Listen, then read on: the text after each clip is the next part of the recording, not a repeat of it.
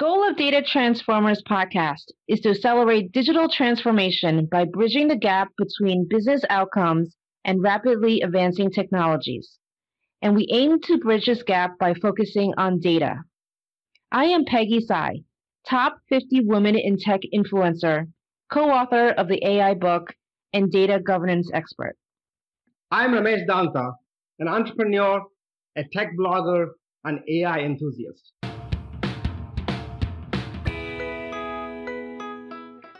Hello, everyone. Welcome to today's episode of the podcast. I'm very excited to have with me Dean Ian Williamson. He's the Dean of Paul Merage School of Business at UC Irvine, University of California, Irvine. So, Dean Williamson, welcome. Ramesh, thank you very much. It's a pleasure to be with you today. Thank you. So, without really wasting much of everybody else's time, I really want to get started with you. With your latest the career change that you made on January 1st, 2021, when you took your current position as the Dean of Paul Merage School of Business. So I'm sure you've gone through a lot of thinking as to where you want to take the school to from where it is. So maybe why don't we start with your vision for the school going forward? Well, I'm very fortunate in that I took over a great school. So I'm standing on the shoulders of giants for certain. But even with that, I think there's some great work for us to be doing going forward. And really, I want the school to focus on two very key and two very important priorities. One, we are a business school that is really built around technology. And so my goal is that we become a world leading, and we are in many respects, but we continue to be a world leading institution in developing leaders who are able to bring together business and commercial skills, entrepreneurship skills, and technology skills to create economic and social well-being for society. So it's that combination of those three areas with the focus on those two important outcomes that will be a driving priority for how we teach, the type of content that we do, but also the research that we perform. So that's one big area. The second big area is really building upon what is a core component of the University of California, Irvine, which is inclusive excellence.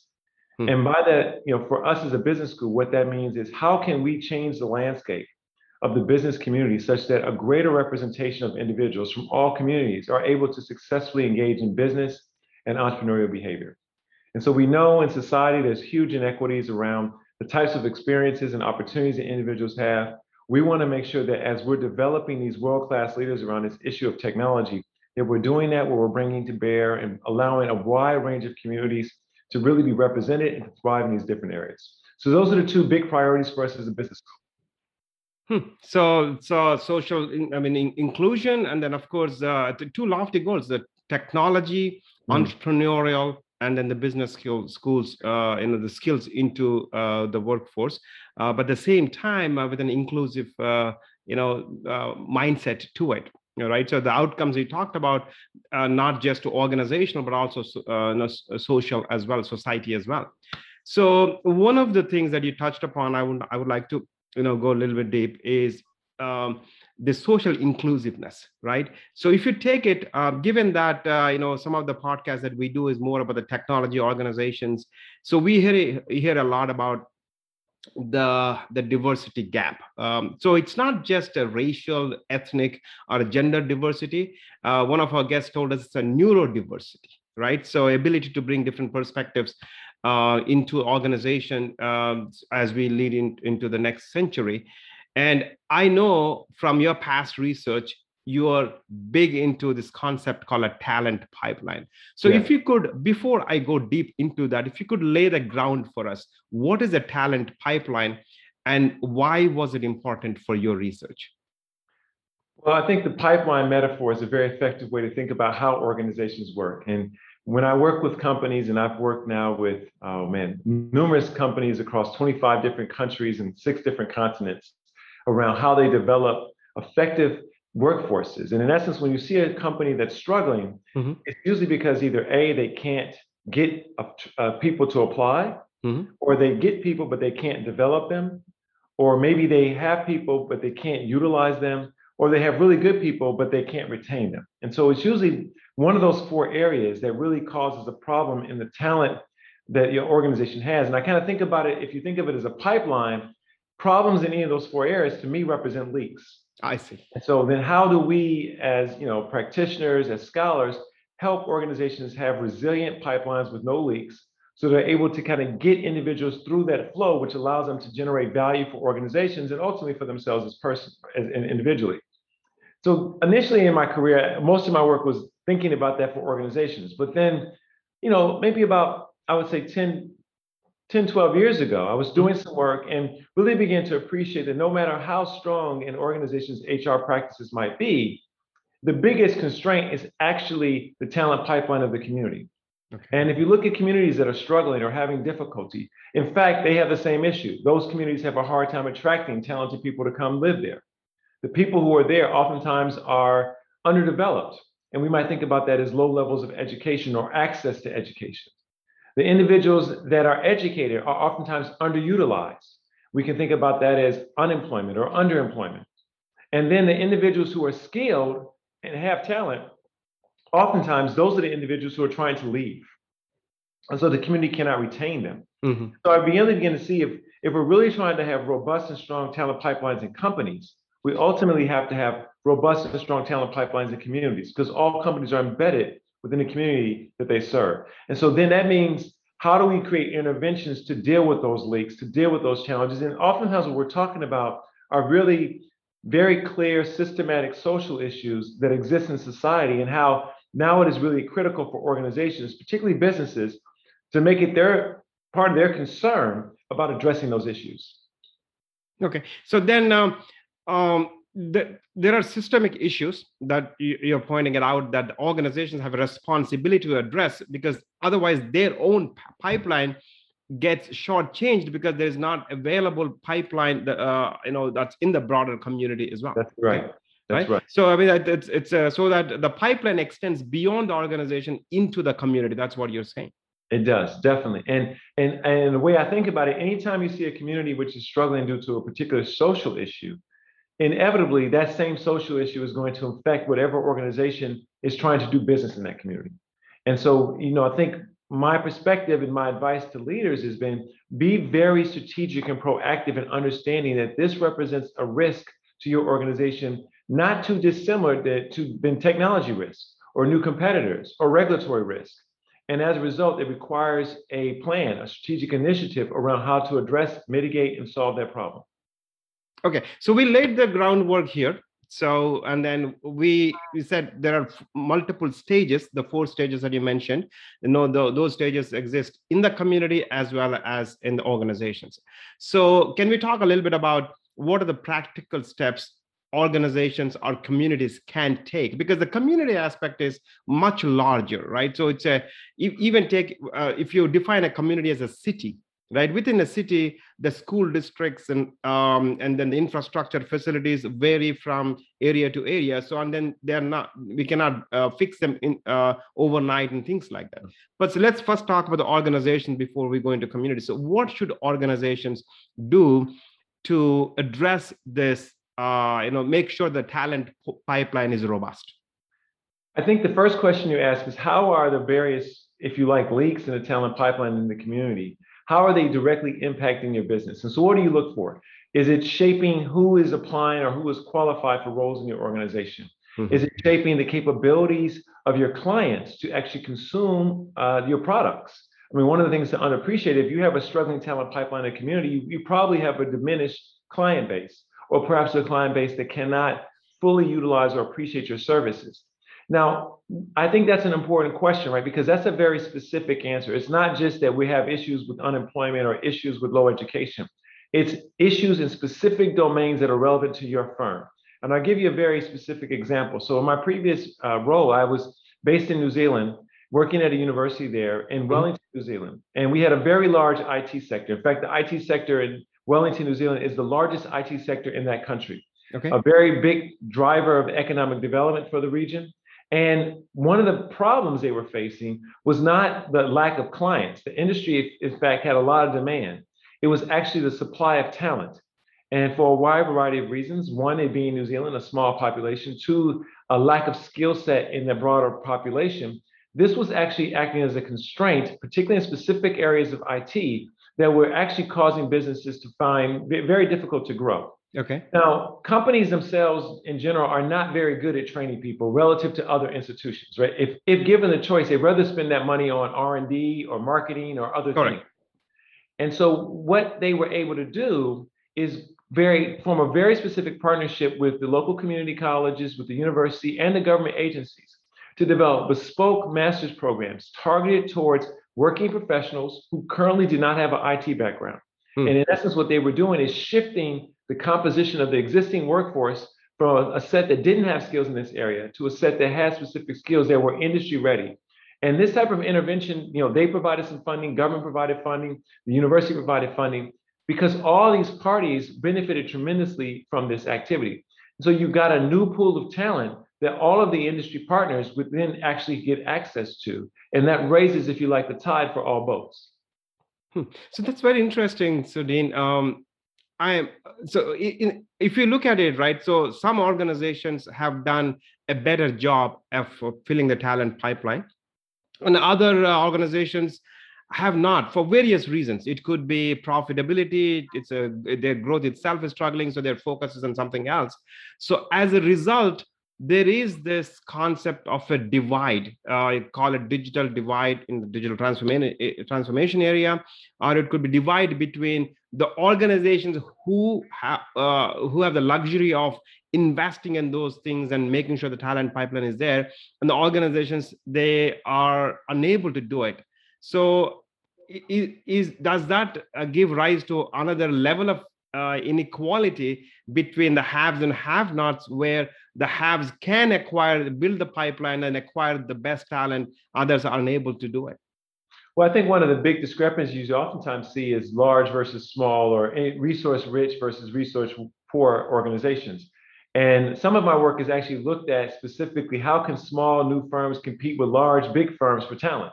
Mm-hmm. And it's interesting there because one of the perspectives is that the smaller firms are disadvantaged in many cases because they don't have the same internal labor markets, they don't have the ability to pay as much, and so they're not able to attract the talent or make the same type of investments. Correct. What I've noticed is that while we oftentimes talk about the liability of smallness, we shouldn't underestimate the liability of age or the liability of size, because these smaller organizations can be far more nimble and far more specific in the partnership models they form to actually get access to talent and also the way in which they utilize talent.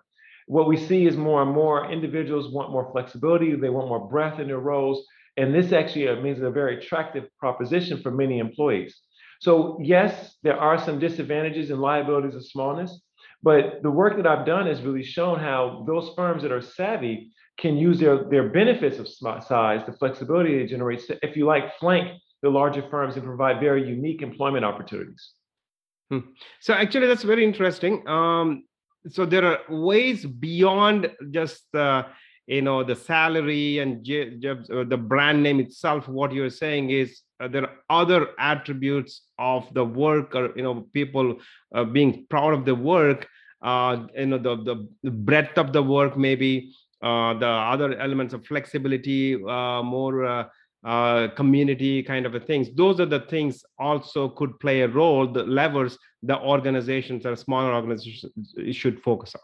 So I don't want to, paint a picture that suggests that the amount of money that an organization can pay an employee is irrelevant. It certainly is an important component of any employment relationship, and it's a big driver of attraction and retention. But it is not the biggest driver, and that's the misconception.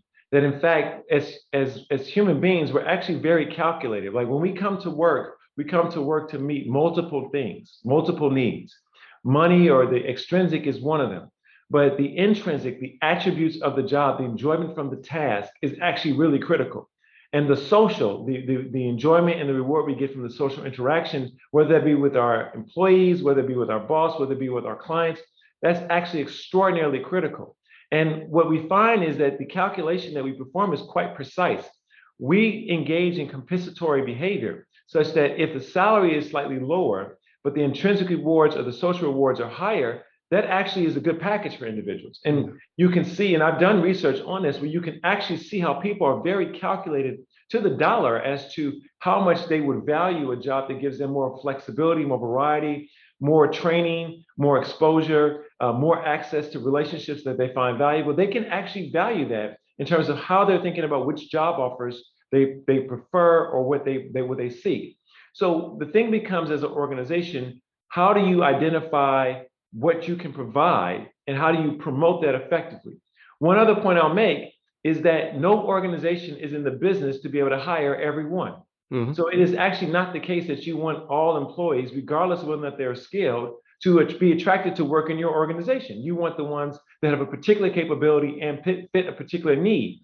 So this is where honing your employee value proposition and being very clear around that pays big dividends, not just in recruitment, but also in retention.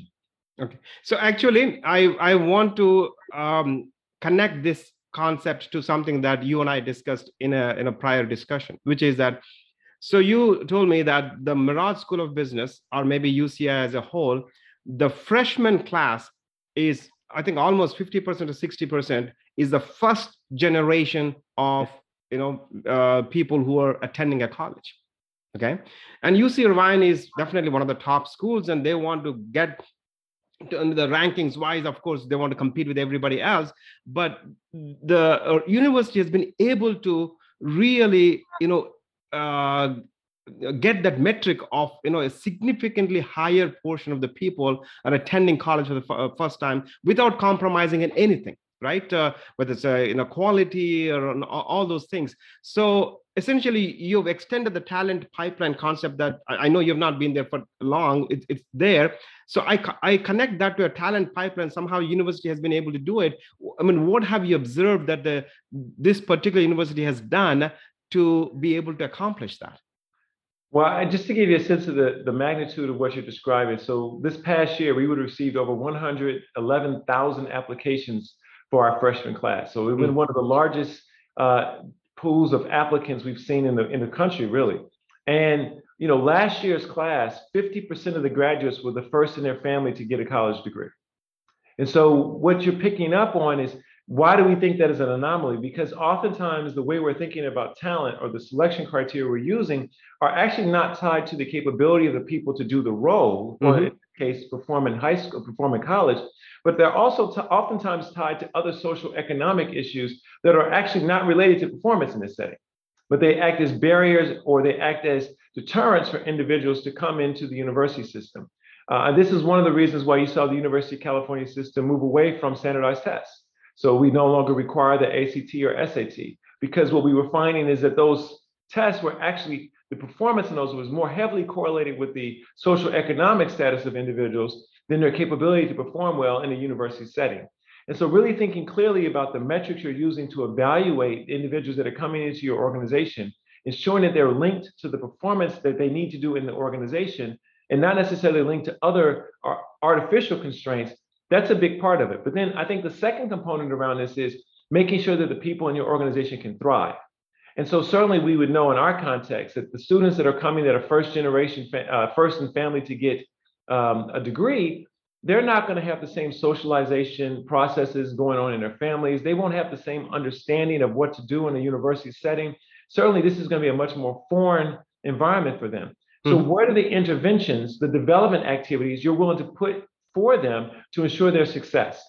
And this is where, this concept of inclusive excellence, it's not just about having individuals who are smart and have capability. We understand that performance in any setting, whether it be a company or a university, is also about understanding the environment and how to behave and how to perform and how to ask for help, or understanding what the expectations are.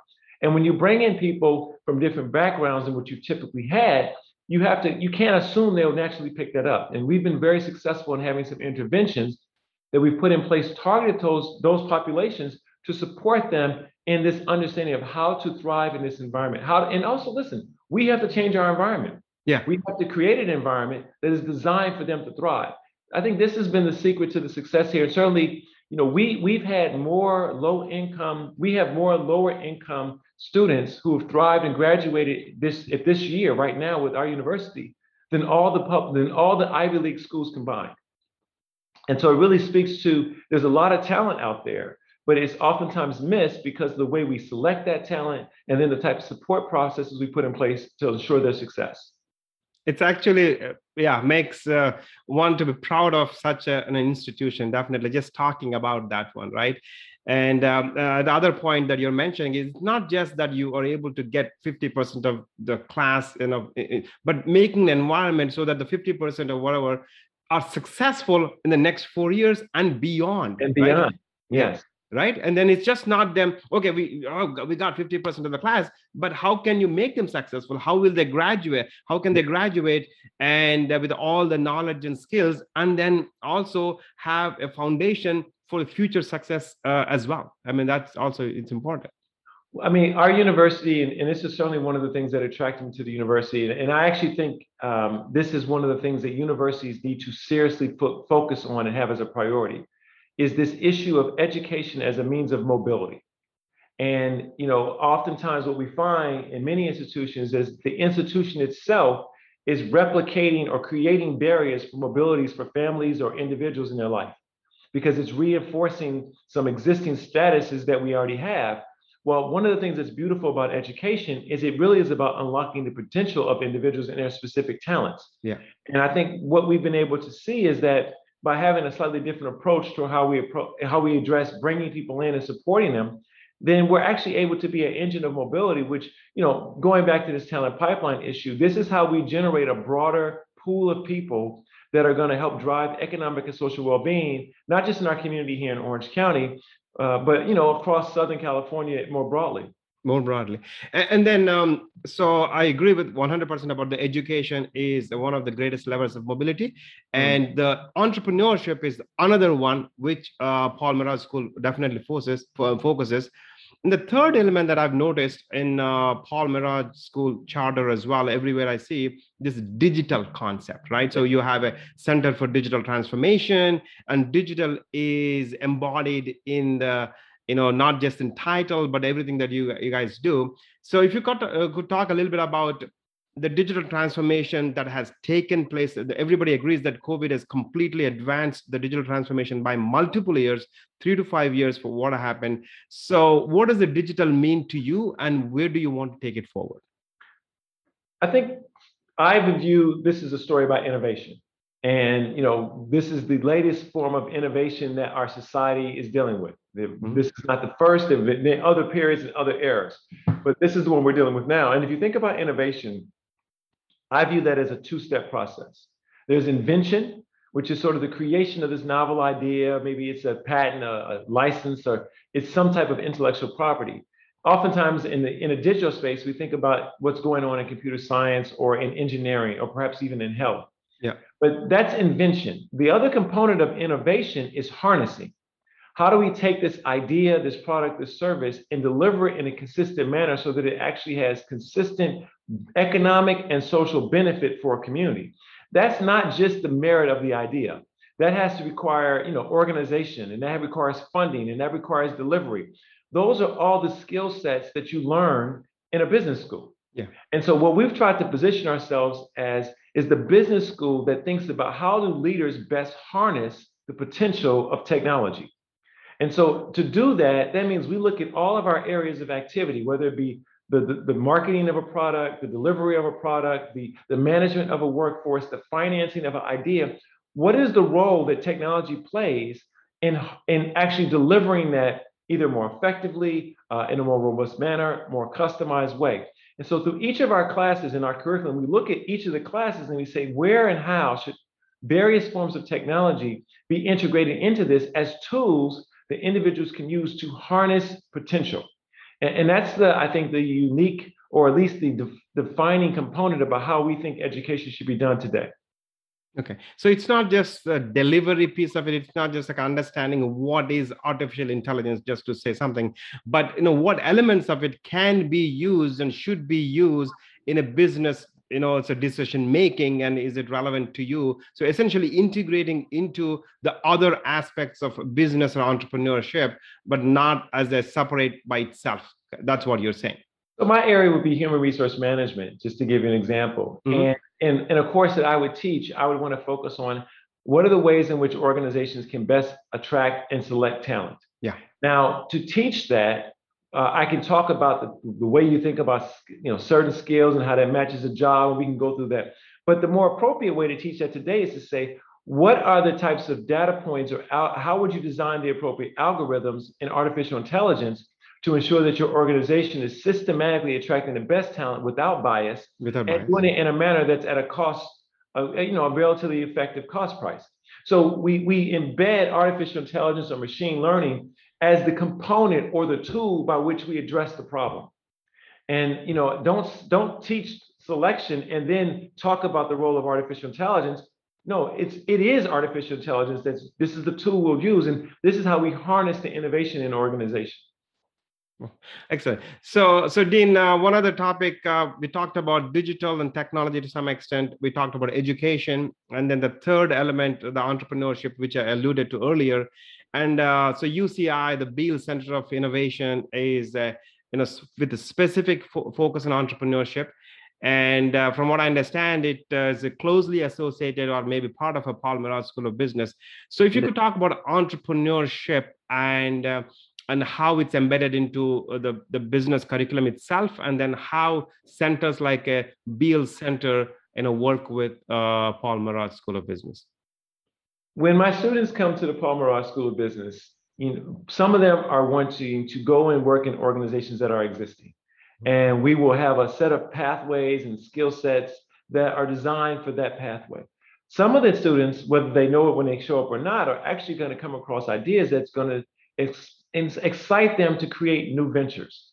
And what we want to be able to do is have an equally robust pathway for those individuals that want to go down that track for their career. And so out of that, we've created an entrepreneurship minor that is open to all students on campus, and in fact can be done largely online if individuals like to do so. Okay. We've also created a master's in innovation and entrepreneurship, which these two forms of curriculum are all designed to wrap around assistance with individuals to understand how do you identify an opportunity, develop a mechanism or a solution to that opportunity, create an organizing principle around it so that you can create a venture, identify financing for that venture, launch that venture, market this novel product to an audience, and then think about how you scale it. And so having, it's a very different type of curriculum and a pathway than a firm of individuals that want to go work for a large pre-existing firm. And so we're really mindful, if you like, of being equally strong on both sides of the house. And of course, what you see, of course, is over the course of someone's career, many of our students will end up doing both. And so having that as an approach or a pathway for individuals, I think is quite important. And that's something we really have put a lot of emphasis on through our Beale Center for Entrepreneurship and Innovation, as well as through our curriculum. And I should note that one of the more successful things we do is we run a new venture competition that's open to the entire campus. We get hundreds of individuals involved in this. Yep. And it really becomes a nice, if you like, testing ground for individuals to try these ideas out. Because I think entrepreneurship, more so than anything else, is also a behavior. And so to teach a behavior, you have to actually have people getting the experience of doing it. You learn by doing in some of these cases. And our new venture competition, along with other programs, really gives individuals that experiential support so that they have a skill they can walk away with. Yeah. Actually, I'm familiar with the venture competition. So I'm mentoring some teams out there. So as part of this, if you look at it, right, so one of the task force that you and I connected as well is inclusive and the task force. When I look at it, all the spectrums, Dean, whether it's entrepreneurship, whether it's access to education, whether it's the career progress within whatever the individual wants to do, there is definitely the challenges with respect to diversity, right? Or in terms of whether it's a gender, so women in the senior executive position. So there are research all out there that it's not representative of the percentage of women who graduate from colleges with respect to the percentage of women executives, right? So it is there in technology industries. It's there in the broad industry as well. Okay, so based on your research and based on the observation that you made, what are the specific steps that can be taken for advancement of women or advancement of minorities? And it's not necessarily just like, okay, we got to get X percentage of people in this kind of thing, but more that contributes to the growth of the organizations kind of thing. So what are the practical steps that you think should be taken based what you have seen as successful and what you have seen are not successful, where things are failing? Well, I think one of the things that individuals have focused on initially in this space is this notion of representation. So there's been a push to get more people, say more women, more people of color into these spaces. And I understand that, but I'll share some findings from some research I did several years ago, looking at the role, the experiences of women in the IT workforce.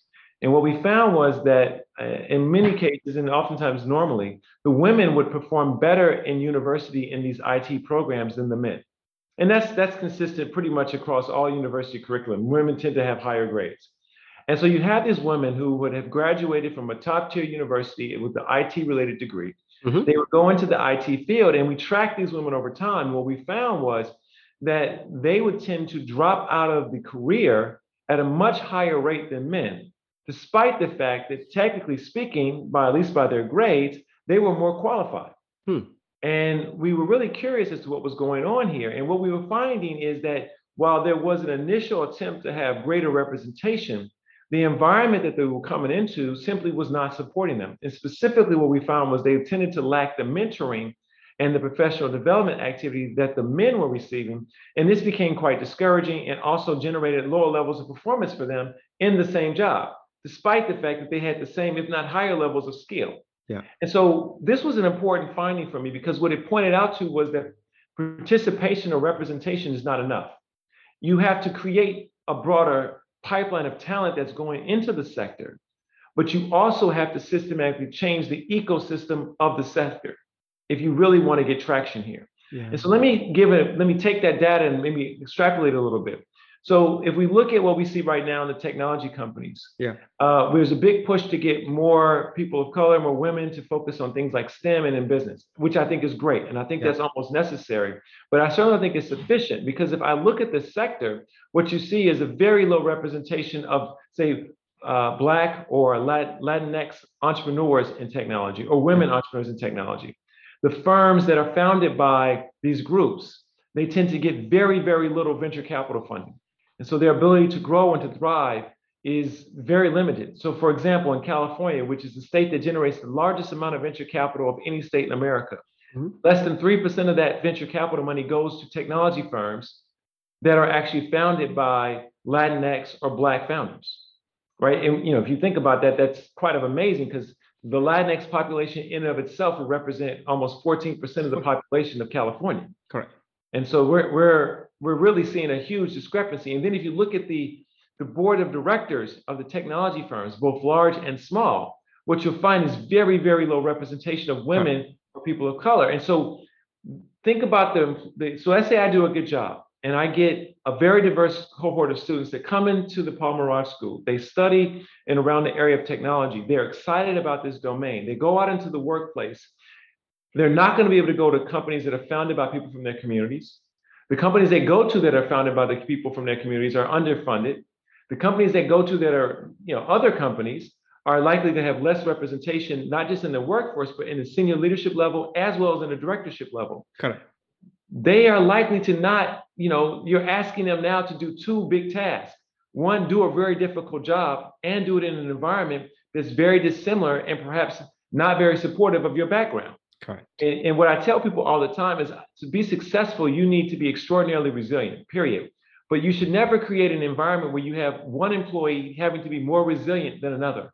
Yeah. That's not the goal. And so this is why it's important for us as a business school to not just shape the pipeline of talent going through our educational process, but to also be very clear about how we shape the ecosystem they are going into. We have to, if you like, fertilize the soil to make sure when those seeds land, they're able to grow. Thank you for listening to today's episode. If you liked what you heard today and would like to hear more, please subscribe to our podcast on your favorite player like iTunes and Spotify. And please do rate our podcast. Also, please go to our website, www.datatransformerspodcast.com for more episodes, blogs, and information on our speakers. Thank you.